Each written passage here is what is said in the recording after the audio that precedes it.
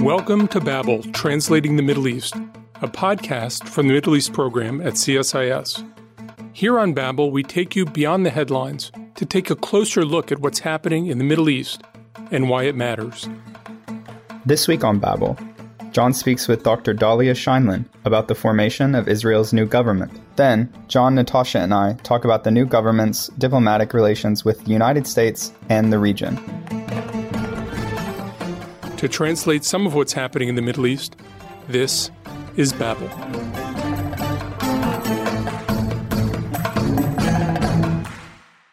Dalia Scheindlin is a political pollster and political analyst in Israel. She has worked on 8 national campaigns in Israel and is also a fellow at the Century Foundation in New York. Dalia, welcome to Babel. Thank you for having me on the show. Israel has just had a transition from Benjamin Netanyahu after 12 years. Do you think that Israel is at an inflection point, or is it in the middle of a muddle? Maybe a little bit of both, although I wouldn't overstate the case of an inflection point. There has been a tendency over the course of the last 2 years, and for much of the time that Netanyahu was in power, to project what's going on here as if it's all about Netanyahu, and he started everything that happened, and he's responsible for every process the country has gone through over the last dozen years. And it's not really true. Netanyahu accelerated some processes that were already in place that had begun, years or even decades before. He certainly brought a unique governing style that has had a deep impact on the country, but he was basically leveraging elements that already existed in the Israeli political culture, particularly social divisions. And so I don't think most of those things are going to change overnight with him gone. Certainly not overnight. The biggest thing that might change is sort of lowering the volume on that deeply divisive, bitter, friend and foe driven approach to governance and the rhetoric that went along with it, which was often very severe, very targeted at different communities within Israeli society. I think that might change. I hope that will change. The new government has been trying to portray that will change. But is that really going to change the deeper direction of Israeli policy, the deeper conflicts within Israeli society that underlie those divisions? I don't think so. Those things are going to continue. And when I mean deep divisions, I mean the question of whether Israel is ultimately a secular civic society or a theocratic society, the question of whether Israel is basically roughly within the territory, the region, I'm not going to talk about borders, but the region pre-67, or whether it is an annexationist power that essentially governs the entire area between the river to the sea in perpetuity and controls millions of Palestinians. Those are the dilemmas that preceded Netanyahu by decades. Those questions are going to go on, and I don't think they're going to be decisively resolved with the new government. So I don't really see this as a deep turning point, but simply the end to a particular era in Israeli politics and governance. As a pollster who looks a lot at Israeli public opinion, one way to look at the election results is that Netanyahu's ideas captured well more than 60% of the vote. Does Netanyahu's leaving the scene perhaps mean that Israeli society will coalesce around the Naftali Bennett, Gideon Sa'ar, Likud, Yisrael Beitenu view of life, which would be far to the right of where certainly a lot of American Jews are, and far to the right of where a lot of supporters of Israel around the world have been for decades. I think that's a very important insight based on the reality of how the vote broke down, which is often lost in the discourse about these 4 elections, which is that 72 seats out of 120 parliamentary seats in the Israeli Knesset went to parties that are ideologically committed to the right wing.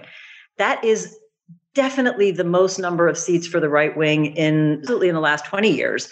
And depending on how you count, it might well be the most number of seats ever for right-wing parties. What's interesting about it is that it actually doesn't reflect the percentage of Israelis who self-identify as ideologically right-wing, which is just around 50 or 52%.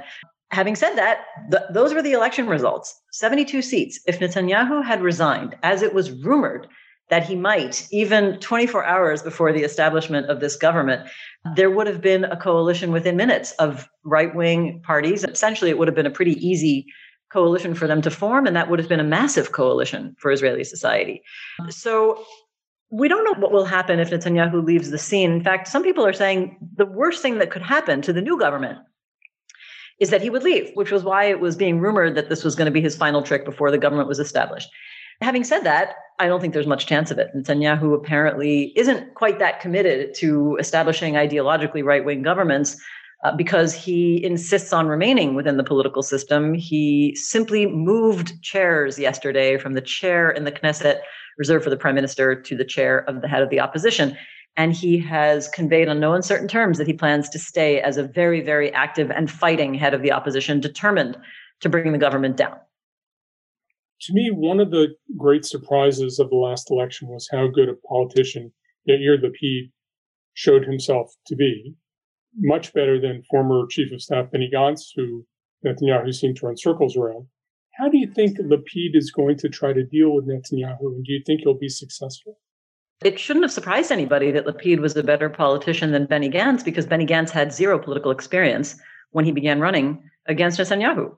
Yair Lapid has been in politics since 2012 when he announced the formation of his party. He first entered Knesset in 2013. He has served as a coalition partner, as minister. So it was natural that he would have political experience. Having said that, I think that he matured tremendously during the course of the last 2 years, in which, as you pointed out correctly again, he demonstrated remarkable political acumen, also a rare quality in Israeli politics of patience, the long game, and self-sacrifice, which is something nobody really expected of a man whose image was of being a movie star, talk show host, a little arrogant, a little empty.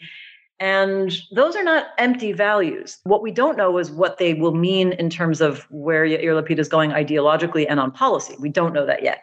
I think that the best thing he can do is keep this coalition together. And that is his biggest challenge, because Netanyahu's only route is to try to dismantle the coalition. And so as much as I think the country deserves to see what Yair Lapid's ideological commitments really are in the immediate future, he will have to continue applying those pretty impressive skills at keeping the political glue together. The power to cause other parties to compromise is really what he brought to the table. And he will have to continue doing that because there will be crises immediately. On Tuesday, there's supposed to be the big flag march that was ultra-nationalists marching through Jerusalem. Who knows what kind of a crisis that will cause? It could be that they won't have 24 quiet hours in office before Yair Lapid has to work whatever magic he managed to pull to get those parties together in the coalition to begin with. And I do think it will fall to Yair Lapid to some level. Naftali Bennett is prime minister, but let's remember he only has 6 seats in the coalition. I don't see that Yair Lapid is simply going to fade into his role as foreign minister and have no influence for the next 2 years, given that he heads a party with 17 seats, the biggest party in the coalition. So a lot of Israeli politics seems to divide on tribal issues, whether it's peace with the Palestinians, whether it's the role of religion in politics. And this coalition is so narrow and so fragile. It seems hard for me to imagine that they can make any movement on any of these big tribal issues. Are there other issues that Israel can make movement on? Are there non-sensitive issues that the coalition can get behind and perhaps get Israel off of the sort of tribal tone of so much of its politics? I do think there are some areas where Israeli society kind of agrees that they don't entirely disagree. Most parties are committed to economic growth, and many think that there needs to be some more action on the government to help reduce severe social economic inequality. I think that's something that they can marginally agree on, especially in the post-corona era when there are some clear problems with the Israeli economy. Everybody agrees there's a problem with the deficit right now. Everybody agrees there are still too many people on furlough who haven't gone back to work and that there needs to be a plan for that. They may not agree on how to do it, but those aren't so sensitive in terms of national existential issues. Some of the ministries that have gone to the left-wing parties actually are less controversial. Meretz holds the health ministry. Now, who can disagree on the importance of the health ministry and the kinds of things we need to be prepared for in the coming years following the corona crisis? I don't think we're going to see existential debates over that. Merav Michaeli, the head of the Labor Party, is transportation minister. Now, that has political sensitivities because it involves the integration of the West Bank into Israel, and it's not clear exactly where that will go. That's not the most important part of it. Primarily, that's about things Israelis agree on, which is that we have an enormous congestion problem. Israel has one of the most crowded roads in terms of number of cars on the road in the entire OECD community. You don't have to be a data nerd to know that when you're sitting in traffic for 2 hours to get to Jerusalem, there's a problem. And so the government can make progress on these things. The other major issue that I think will lead to very, very deep division is the issue of the Israeli judiciary, which for extremely fundamental reasons has become an enormous source of contention, largely because of the Netanyahu era, but not primarily because of him. Netanyahu only personally got involved in that over the last couple of years, coincidentally or not, as he was facing indictment. But there have been far right-wing forces, including very active members of his Likud party, to portray to the Israeli public that the judiciary is a rapacious force that has overstepped its bounds, that has encroached on the will of the voters, and is trying to impose a liberal left-wing agenda on Israeli society and must be restrained. Now, the current government includes some figures who have been very central in that, including the prime minister, Naftali Bennett, and Ayelet Shaked, the other partner running his party. She was justice minister during the peak of this campaign. She led the campaign. She appointed by my count, close to half the judges in the country. The justice minister is Gideon Sa'ar. He's a Likud breakaway. He supports reforms. And when the right wing in Israel talks about reforms in the judiciary, they usually mean attempts to restrain the power either of the Supreme Court or other judicial figures. And one of the first things Gideon Sa'ar insisted on in the coalition negotiations was dividing the role of Israel's attorney general. It's considered a means of weakening that role and exerting more political control of the sitting government over the attorney general. I don't know whether this government can agree on that fundamental issue. So there are some issues where they can agree that are not so controversial, but there are also some dark horse issues, if you will, that haven't been prominently on the agenda that could also torpedo successful functioning of this government. The politicization of the judiciary and attempt to capture judiciary is something we've had come up in U.S. campaigns. And in fact, a number of articles have compared Benjamin Netanyahu and his supporters to Donald Trump and his supporters. As you look at things, on what aspects are those comparisons useful, and where do you think those comparisons break down? There are a lot of aspects of overlap. Netanyahu has employed classic tactics of populist leaders. Now, there can be populist leaders on the left and the right. And on the right, you can distinguish them by calling them nationalist populists. And Netanyahu uses all of those techniques. In fact, he was using them long before Trump was even on people's minds as a potential politician. In the 1990s, Netanyahu was already vilifying the media, calling them left-wing and saying they were out to get him, essentially characterizing them as an enemy of the people without necessarily using that term. At that time, he also knew the appeal of reaching out to Israel's most aggrieved communities, playing up on their victimization and marginalization, and taking it upon himself and saying they are trying to persecute me just the way they've persecuted you. My victory is your victory. And that is a theme that Netanyahu has basically, I think, burnished and refined and honed to perfection, starting from when he came back to office in 2009. And it has to do with the themes of the real people, the real true voice of the people against the, cabal of the elite. In terms of his techniques, in terms of his perfecting the populist style and leveraging it, and certainly pitting different groups one against the other, targeting internal enemies, whether it's the media, but also the Arab minority in Israel or leftists, and really speaking about them in such severe terms that as it approaches incitement at points. Yes, there is everything in common with Trump. Starting in 2009, there was a wave of legislation that essentially violated liberal principles, but in many ways was considered anti-democratic. And that legislation has gone on throughout the decade. All of that under Netanyahu's watch. Where I think it differs from those other nationalist populists is that Israel is involved in a protracted conflict with the Palestinians. Why are these two connected? Because many of the laws that they have tried to pass under Netanyahu are particularly focused on constraining criticism of government policy with relation to the occupation, strengthening the Jewish identity of Israel, stifling expressions of Palestinian identity, whether it's in Israel or anywhere else. The particular form that it's taking is largely around the conflict. And I think that lays the groundwork for weakening opposition to Israeli policy of either occupation or even annexation, weakening the possibility of Palestinians protesting that policy, whether citizens of Israel or those under occupation, and anchoring and emphasizing the unquestioned dominance of Jewish identity, despite the fact that Israel is year after year, decade after decade, making its control over the Palestinian areas permanent. And so I think there's a somewhat different motivation for the tactics that we've talked about, this specifically the illiberal and less democratic direction of the nationalist populism in Israel. So the tactics are very similar. I think the motivations and the underlying reasons are somewhat different.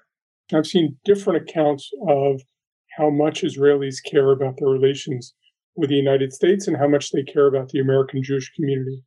How should we see the range of opinion in Israel about both the United States and the importance of strong relations with the American Jewish community?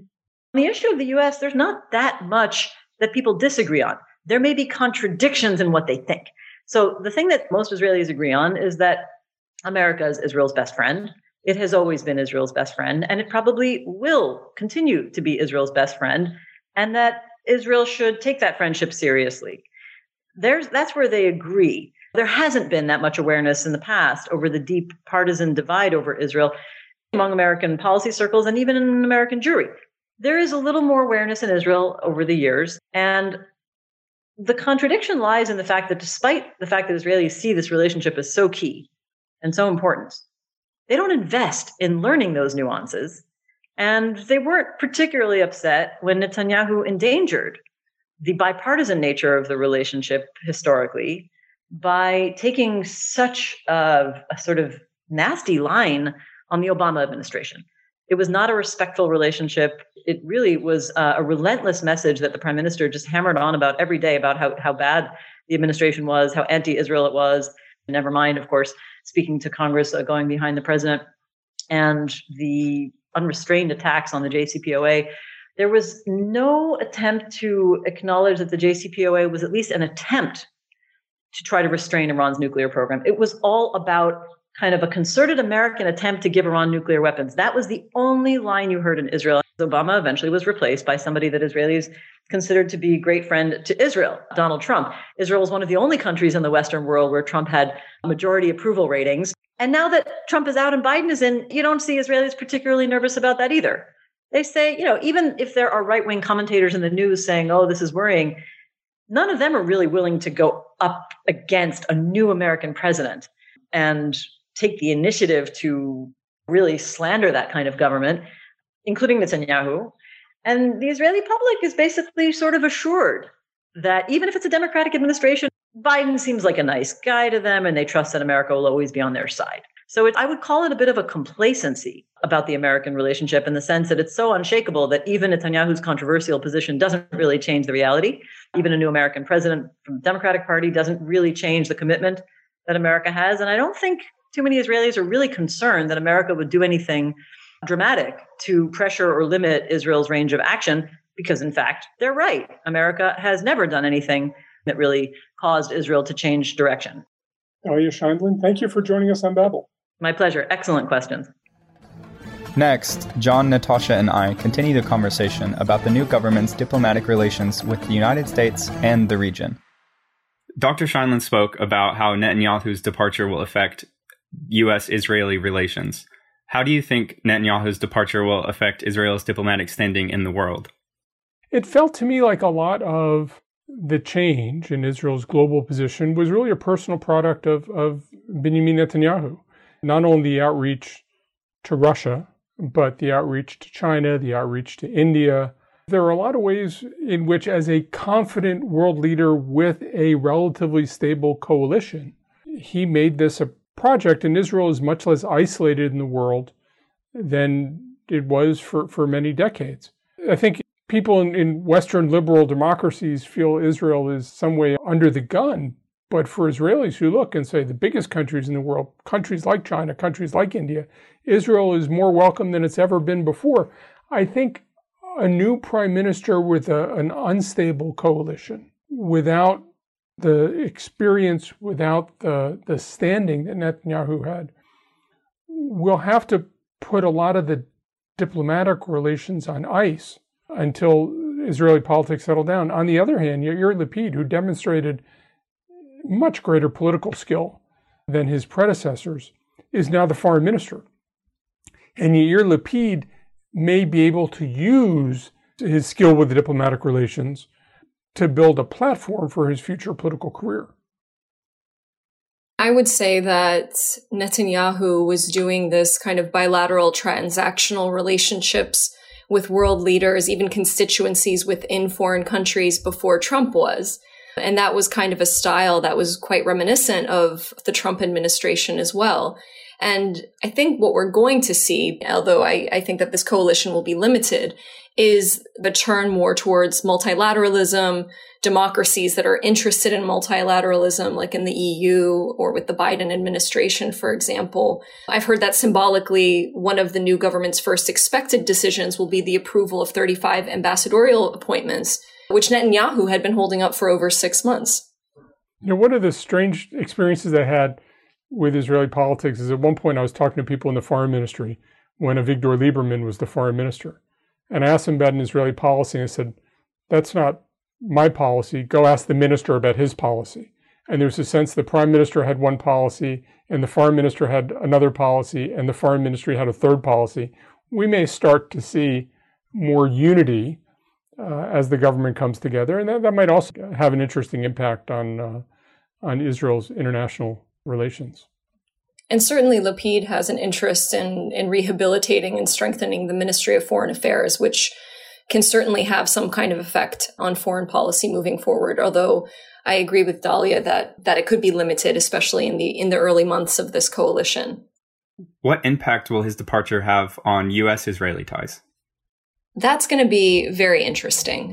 I mean, Netanyahu had sort of infamously put all of his eggs in one basket, much to the dismay, I think, of probably a lot of Israelis. And, you know, Israel went from being kind of a bipartisan issue in the United States to Netanyahu having a very sort of toxic relationship with the Obama administration and really supporting the Trump administration moving forward. He also deeply developed ties with the Christian evangelical community, and you have major figures within the evangelical community like Mike Evans saying that they're just not going to support Israel in the way that it used to. They're going to continue to support Netanyahu within the opposition, which is pretty striking. I have a feeling that other members of the Christian evangelical community will continue to support Israel much in the way that they had. But I can see how Netanyahu can use those strong ties to also somewhat weaken this coalition. Because as we know here in the United States, the evangelical community is a very strong constituency, about 25% or more of the voting base here. And as Natasha suggests, I think it makes it easier for the Biden administration because there will be a sense that the Israeli government is not trying to play American politics. There's another question of will a centrist shift in Israeli politics blunt what has been an increasing split from Israel among progressive Democrats, and certainly among younger Democrats. There's a lot more skepticism about Israel than there is among older Democrats. I'm not sure that goes away. It feels to me like the consensus on Israel, which really was sustained for decades, began to break down. And I think now that it's been eroding, I think Israel has a lot of work to do, and it may choose not to do it to try to bring along progressive Democrats. So as Dalia suggested, there's a solid majority in Israel that considers itself right-wing. I don't know how a solid majority right-wing country can sustain broad support with the Democratic Party that in the United States is getting more progressive, especially among younger voters. I completely agree. I think that this trend within the Democratic Party was somewhat inevitable, just demographically speaking, not just younger voters, but also more diverse voters. These were people that had issues with Israeli human rights violations long before Netanyahu. So I think now you're seeing them becoming a growing part of the constituency in the Democratic base, but you're also seeing them actually rise to levels of leadership and becoming representatives within Congress. So I think that was a shift that was going to happen no matter who was going to be prime minister of Israel. To be fair, if Israel retains something close to 100% support in the Republican Party and even 50% support in the Democratic Party, that still leaves you with Israel with 75% support in U.S. Congress or among partisan Americans or whatever. So it's a mistake to overstate the decline in U.S. support for Israel. But I think it is worth noting that the unanimity of American support for Israel, certainly among the political class, is diminishing and I think likely to continue to diminish over time. Do you think Benjamin Netanyahu was particularly skillful at engaging with Arab leaders in the region? And do you think that his departure will affect those ties? In my experience, there was a certain macho approach to Israel's enemies that, frankly, all the Arab leaders I've met completely share. The sense that they should have no time for the Muslim Brotherhood. They look down on all these calls for democratization and human rights as just opening the door to extremism. They think the Iranians have to be resisted firmly, and the way to deal with Iran is from a position of strength rather than conciliation. That tracks not only with other leaders in the Levant, North Africa, the Gulf. That's the way leaders in the region see the world. It's not the way a lot of American diplomats see the world, but it is the way that leaders in the region see the world, and how either Yair Lapid as the foreign minister or Naftali Bennett as the prime minister, how they communicate that resolve while still trying to build a bridge to more progressive Americans, to Western Europeans. My sense is that there's going to be so much to do domestically in Israel to keep this coalition together that nobody in the Israeli government is going to really have the bandwidth to put a huge amount of time into developing Israel's regional ties in the near term. Yeah, I mean, what I've heard from experts reporting on the ground about this is that the next few months, if not the next few days, are going to be much more about survival than trying to push forward any kind of real agendas, which will be difficult with such a wide-ranging coalition. But that said, Naftali Bennett did mention sort of the agreements made through the so-called Abraham Accords and ways to continue to take advantage of that. I could say that probably King Abdullah of Jordan is quite relieved that Netanyahu is potentially out for a variety of reasons. They had a very tense relationship. But that said, I think that Gulf countries were looking to make amends with Israel for a range of different reasons, including their sort of shared animus towards Iran, but also shared military equipment, surveillance equipment. These are things that won't go away with Netanyahu. Dr. Scheindlin spoke about this as well, but what do you see as the parallels between Netanyahu and Donald Trump? I think that they're quite striking, actually, and they continue to be more striking as time goes on. I mean, Bibi Netanyahu said that it was the greatest election fraud in history. Well, we're quite familiar with that kind of language right here just a few months ago. But also Dalia mentioned other things like packing the courts with conservative judges, trying to discredit certain elements of the judiciary. These are things that were happening right here in the United States as well. And what's a bit more alarming, I think, is sort of calling on people to support him no matter what, even if he needs to leave and move into the opposition, and doing so in a really divisive, vitriolic way, but then coming back in a sort of lukewarm way and saying, oh, we don't mean that, or we don't mean violence, when you've been instigating this kind of behavior through your rhetoric for many years. And that was quite strikingly similar to what we saw in the Trump administration and in the days running up to January 6th here. You know, there's been a lot of cross-fertilization between U.S. politics and Israeli politics for a long time. And the way Dalia got into polling was she got involved when James Carville and Stan Greenberg, American pollsters, were involved in an Israeli political campaign about 20 years ago. And that was her introduction to polling. So I think that the fact that there's cross-fertilization, the trends in the U.S. and Israel march in parallel, isn't that surprising. I think one of the key differences is Israel splits on so many different lines than the United States does. We largely have a right-left split, and there's a cultural piece. Israel has a right-left split. They have a religious secular split. They have an Ashkenazi Sephardi split. They have an Arab-Jewish split. Israeli politics are a kaleidoscope. And it feels to me like that is just different from the United States. The other piece of this that matters is that the right wing in Israel is much stronger than the right wing in the United States. I mean, if you just look ideologically, the right wing coalition has a clear powerful majority in Israel. It's the split of right-wing politicians from Netanyahu that pushed him from office.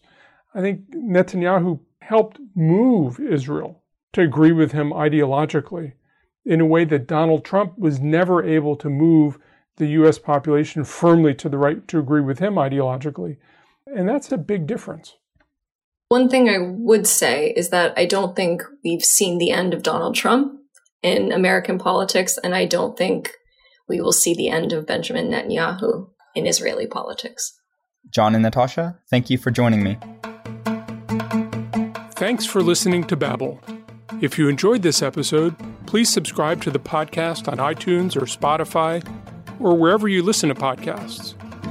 You can find more analysis on this topic linked in the show notes on the CSIS website, and you can find us on Twitter at CSIS Mideast.